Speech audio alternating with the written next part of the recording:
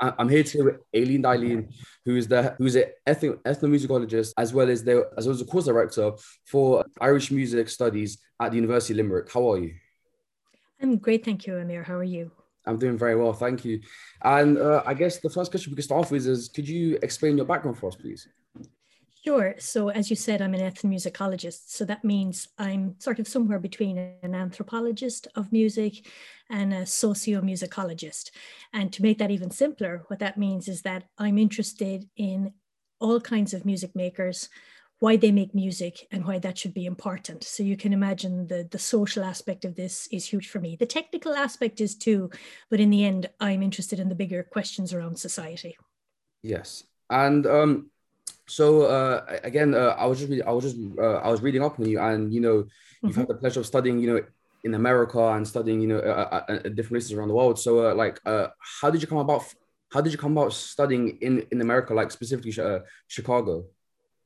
Well, so I did my undergraduate BMOS Bachelor of Music, and then I did an MA, and I realized that I really wanted to get better at this discipline called ethnomusicology. And the reason I did was it was the study of musics of everyone. So it didn't just look at Western art music, it just looked at all kinds of cultures and periods and times. And I just think this is a great way of understanding society better. And in the United States at the time, they had a number of really good programs. And when I went to visit Chicago and interviewed there, I realized that the students were really critically engaged and really bright. And I knew I could, benefit enormously from being amongst them. But the other big, box I needed to tick was I wanted to look at the Irish diaspora. So people of Irish heritage or affinity heritage, and in the United States context, because that's what I wrote my PhD on. So I wanted to be somewhere where I could be out in the city, engaging with people who perform or listen to this thing called Irish music. And in a way that connects actually with my interest with protest music, because so much of Irish music is about colonialism and post-colonialism and subjugation and historical responses to being disenfranchised. So it wasn't just the songs, it was also the music. And I'm a performer myself, so it also allowed me to play in bars and pubs 5-6 nights a week and do field work in a very kind of concentrated way. So I looked at four places in the States, and 3 offered, but I chose Chicago because just extraordinary place to study with amazing ethnomusicologists like Martin Stokes and Philip Bowman, who taught me so much, actually. Yes, and I just wanted to follow up on that. Studying in Chicago, did you find that there was like a Irish community there? Because obviously America is known in certain places for having Irish communities. Was Chicago that for you? Absolutely. And I mean, that was one of the reasons why I chose that urban center. I could have also gone to somewhere like San Francisco, which is a much more contemporary Irish community. Chicago has a very, well over 150 years of generational Irish going to Chicago. And it also had a very vibrant present tradition. I think you could say the same about Boston. You could say the same about New York. So it was that marriage of a really rigorous education in an area that had this music, because there is no such thing in the same way as protest music as one kind of Irish music. It's an Irish music imaginary that lots of different people are invested in very different ways. And my study was pretty much about that, actually, trying to get into the nitty gritty of identity and meaning and representation, and why the weight actually this kind of music carries in terms of nostalgia and politics in particular. And these days, very much tied to my protest work, in some cases, white nationalism. Okay. And so obviously you've answered it a bit before, but I just wanted to ask again. So initially, what made you interested in protest music? And also, and sorry, just add on to that as well, how would you define protest music? Yeah, so if I take the definition first, in a way, I think there isn't any definition, because any music can become a type of protest music depending on the context in which it's mobilized. But I mean, very obvious operational definitions might be it's the music or the singing that accompanies an organized protest in whatever form. And so it animates it and helps people march and sing in solidarity, whether that's at a union strike or whether that's a Black Lives Matter march, or or whatever it is. You also have artists who create socially conscious music because they want to critique something in society. And I remember one of the earliest songs that really impressed me was a song by Paul Kelly. He's an Australian singer-songwriter who was very influenced by Aboriginal land rights issues. And so he's got a song, your listeners can check it out on Spotify, From Little Things, Big Things Grow. And it's actually about the man who started the land rights issues in Australia to bring about reconciliation. So that was one of those things that really sparked my interest, because these narrative songs captured these extraordinary historical moments where everything changed. But equally, there are songs that are of the moment that can help us change or predict society. So that's how it started in a way. And as I said, coming from Ireland, you're very conscious of kind of post-colonial tradition and of course of the ballad protest tradition. Great singer-songwriters like Christy Moore. And more recently, my colleagues and I have done work on Damien Dempsey, who's done protest song on Occupy Dame Street. It's like Occupy Wall Street, or neoliberal agendas, critiquing that economy as versus society.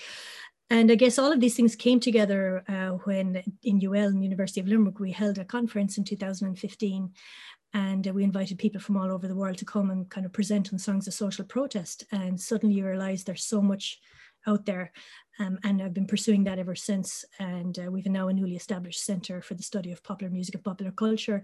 And one of our huge strands in that is protest music. So look, how do any of us get involved in these things or interested? In a way, we can go right back to my parents too. Very much about equity and social justice and truth and speaking truth to power. I have a very brave mother in that respect. And so, even though I perhaps wasn't very woken to these things when I was growing up in 80s Ireland, which was quite poor in many ways. It was, we were in the middle of a massive recession. Everybody was emigrating to the UK or the US or Australia to get jobs. As I moved from my kind of homogenous experience to newer experiences, I began to see inequality everywhere, actually. And I guess I'm in a position now where I can study these things and study how and research how music is so central to their expression. Yes, and again, very well answered. I just wanted to say as well, also, now we're in the social media age, right? And a lot of things are shared via social media, and people can like record things, make videos. And you were speaking on social justice. How does protest music, like, how would you think it links into social media? Like, do you think it plays a role? Oh, absolutely. Because in many ways, okay, so social media can be shut down, as we see in various parts of the world where governments don't want people to be exchanging these things. But in any protest, from the umbrella movement to whatever, one of the ways people mobilize is not just through in social media telling each other to meet and rally, but also in the passing on of lyrics, for example, or in the creation of TikToks, or in this kind of movement where we become, I guess, in a way, a hive mind and pass these things on to each other. And of course, there's a certain type of democratization with social media as well, assuming one has access to a mobile phone. And most people do. I don't assume everybody does, naturally. There's also, people who are outside that sphere, but you have a mode of production, and you have maybe, in many cases, if you need it, anonymity, because it's all very well to be a protest singer or a producer of protest content. And by the way, I want to underscore, I firmly believe protest is a right for in any legitimate democracy, that it's not something that has to be tolerated. It's actually part of a democratic process. So it's trickier for people who are not within those democratic processes. But social media is a way of doing it underground, of doing it overground, of connecting, of creating content. I mean, one of the things that's so interesting these days, we talked about what are the definitions of protest song, right? It's not just protest song, it's also protest music. I did an interview recently with Helen Barrett in the Financial Times in London, and she had talked about how there's such a move now towards techno. So no lyrics, no narrative song, just a boom, boom, boom of the beat, which of course is quite tribal and primitive and gets you motivated and gets your pulse up and is very somatic. But it also has all of those associations with Detroit sound, with Black Lives Matter. So people can create, people can generate, people can exchange, people can add, they can make playlists, and they can record, of course, the protest movements as well. So yeah, I mean, I think social media is critical. But of course, it's also been shut down. And equally, we have to be very discerning and learn the difference between what's actually happening and what is massively mediated or even changed. And that's the tricky thing, of course. Yes, and so obviously you just clarified. Obviously, like any legitimate democracy, protest should be obviously allowed, and that's true. And I was just saying, how do you think protest music like fit into society in the sense of, yeah. Well, I think it's crucial. I think it's a crucial part of it because, look, all peoples of this world have some form of music or dance. They don't necessarily differentiate terminologically between those. We tend to do so, but and music and dance are forms of social life. They're forms of creativity. They're forms of commentary. They're forms of historical record. Jacques Attali says they actually can predict where we go in society. So if you're saying how important is protest as one of these, I think it's absolutely critical, where you need a platform or a forum to challenge normative ideas or to challenge where you see things are going astray and are going wrong. The ballot box is another place, of course, but that's a very private place. It's an individual space where you go in. It's the social solidarity, the collective, what did Emile Durkheim call it? The collective effervescence of coming together. I think it's crucial. And with the rise of right-wing politics, again, I mean, we see these peaks and troughs. I think it's more important than ever, because how do you enact and move in unison? Music is one way of doing that. How do you change mindsets or make people think more deeply or critically? Music recorded by artists is one way of doing that. Now, it's open to be misconstrued as well. You think of Born in the USA by Bruce Springsteen. You know, when he wrote that, he was commenting on the treatment of veterans post-Vietnam War. But then he upped the beat of it and Born in the USA, and people saw it as this kind of celebratory anthem for being American. So one has to really be careful about the context, the message, and also, I guess, understand that things can be co-opted. And, you know, music isn't all positive either, in the sense that it can also become part of the propaganda machine. Yes, and leading on from that, obviously, you know, you've lived in America and Ireland. How, like, which country would you say has the more prominent protest music scene, and how does it differ from one another? It's difficult, you know. I'll have to speak in broad sweeps here because I wouldn't have studied those kinds of things extensively. But if you were to look at immediate differences, I would say that the protest in the US tends to be based on racial lines. So it tends to be very much coming out of the African-American traditions of protest, coming from slavery right to the present. And so it's much more sophisticated than that, but that would be a huge part of the genre. And nowadays also to do with land rights, especially with Indigenous and with Native Americans. Perhaps in the pop realm in America, there is some stuff around ecological sensibilities and around wage, but far less so. If you look at Ireland, and as it might relate more towards the UK as well, and Europe, I think a lot of the protest is much more class-based, and it's much more a working class-based, and also based around particular types of disenfranchisement around land, and also maybe around wages and unions. Now, these things are shifting all the time, because you look at somewhere like Ireland, its population demographic has shifted enormously since the 90s. But you can't import the model for protest music or Black Lives Matter protest music directly into Ireland. It actually takes on its own form, and there are other allegiances with, for example, travellers who are an ethnic minority in Ireland, a white ethnic minority, but come under the Black Lives Matter banner.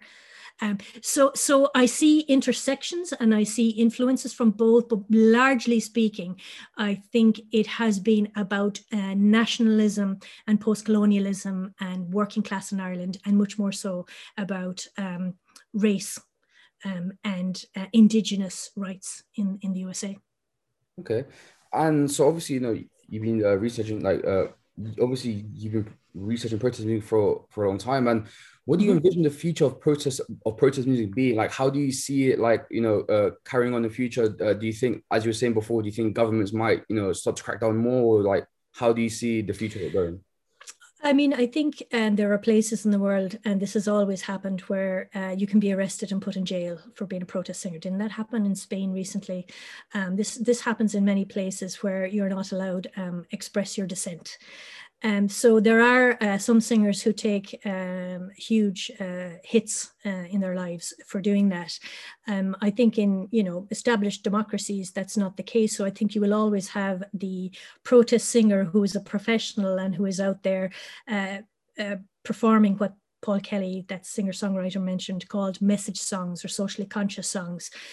The challenge for some people who are in the industry is that they don't want to be tagged as just protesters and nothing more, because they might feel it cancels their creativity in some ways. But then you look at somebody like Billy Bragg, who's been doing this for a very long time and doing it really successfully, or Rage Against the Machine, or many, many bands, you know, and punks. I mean, the whole point of punk is to rage against the establishment.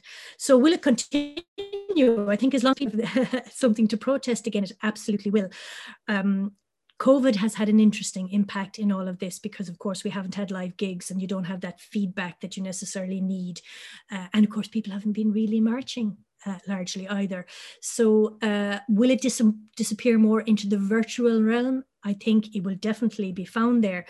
But again, those typologies of protest songs or protest musics, when you have a collective of people, you need something that is affective, that bypasses cognition in a way, goes deeply into your body, into the somatic level, and that maybe, you know, just unites you through this unison act. Or you sing songs that capture previous protests and remind you it's worth it. I think they will absolutely continue. I think the youth of today are given a very bad rap. I think they're very politically conscious. I think they're very critically engaged. I think, you know, it's been a tough time, and I think we will constantly see people push for a fairer and more equitable world. And in a way, protests will only get bigger, because unless we take care of this planet right now, we're doomed. So intersectionality, racism, sexism, all of those things we protest against, they'll all completely come into the ecological and the climate as well. Yes, and also you said something that I found interesting. You said how, you know, the youth of today get a bad rap for like their knowledge on social issues and things such as that. Do you think that the youth of today, in terms of like their knowledge on social issues, differs from, you know, maybe like 10, 15 years ago? Like, do you think it's changed? Yeah. Well, that's a good question. So I've been teaching a first year undergraduate module called Critical Encounters with Popular Music and Dance for quite a while. And I actually now find students more engaged rather than less. I think, you know, the kind of the 90s into the noughties into the 2010s, while we had, of course, a global economic crash, I think a lot of that generation now are coming out of a very 10, 15 years of very tenuous existence. And they would have seen lots of things in their lives that maybe might ask questions about. I also think maybe they mightn't have the strongest sense of history, but we shouldn't always cut them down for that. Let's just teach history. Let's make history interesting through things like punk and social protest. And this year, you know, I was teaching students online from their bedrooms. It was very difficult for them, and they ended up producing some of the most amazing work, TikTok videos, protest songs, blogs, that made me realize, you know, they're awakened to this. Now, it's going to differ, obviously. These are privileged kids because they're in university. They're able to be in university, and I'm very conscious of that. What's happening in other countries, what's happening in other places, it's hard to know. But I think with social media, it's almost impossible not for this to in some way filter into your life. That's my hope anyway. And as I say, I found the students this year extraordinarily thoughtful and open and willing to explore things. And the other thing I got them to do was to interview either their parents or a guardian or a grandparent or an elderly neighbor to find about their time, to interview them about their subcultures, to interview them about any protest music or popular music they'd come across. And as a historical exercise, it helped them enormously. So, you know, we just need to find ways to create content they can consume, and you know, acknowledge this is another way of consuming, that maybe the way I did it in my time is different. So, you know, roll with the media, as you started with, you know, look at those kinds of things. And like I say, some 19, 20-second TikToks that some of these students created were just superb. Yes.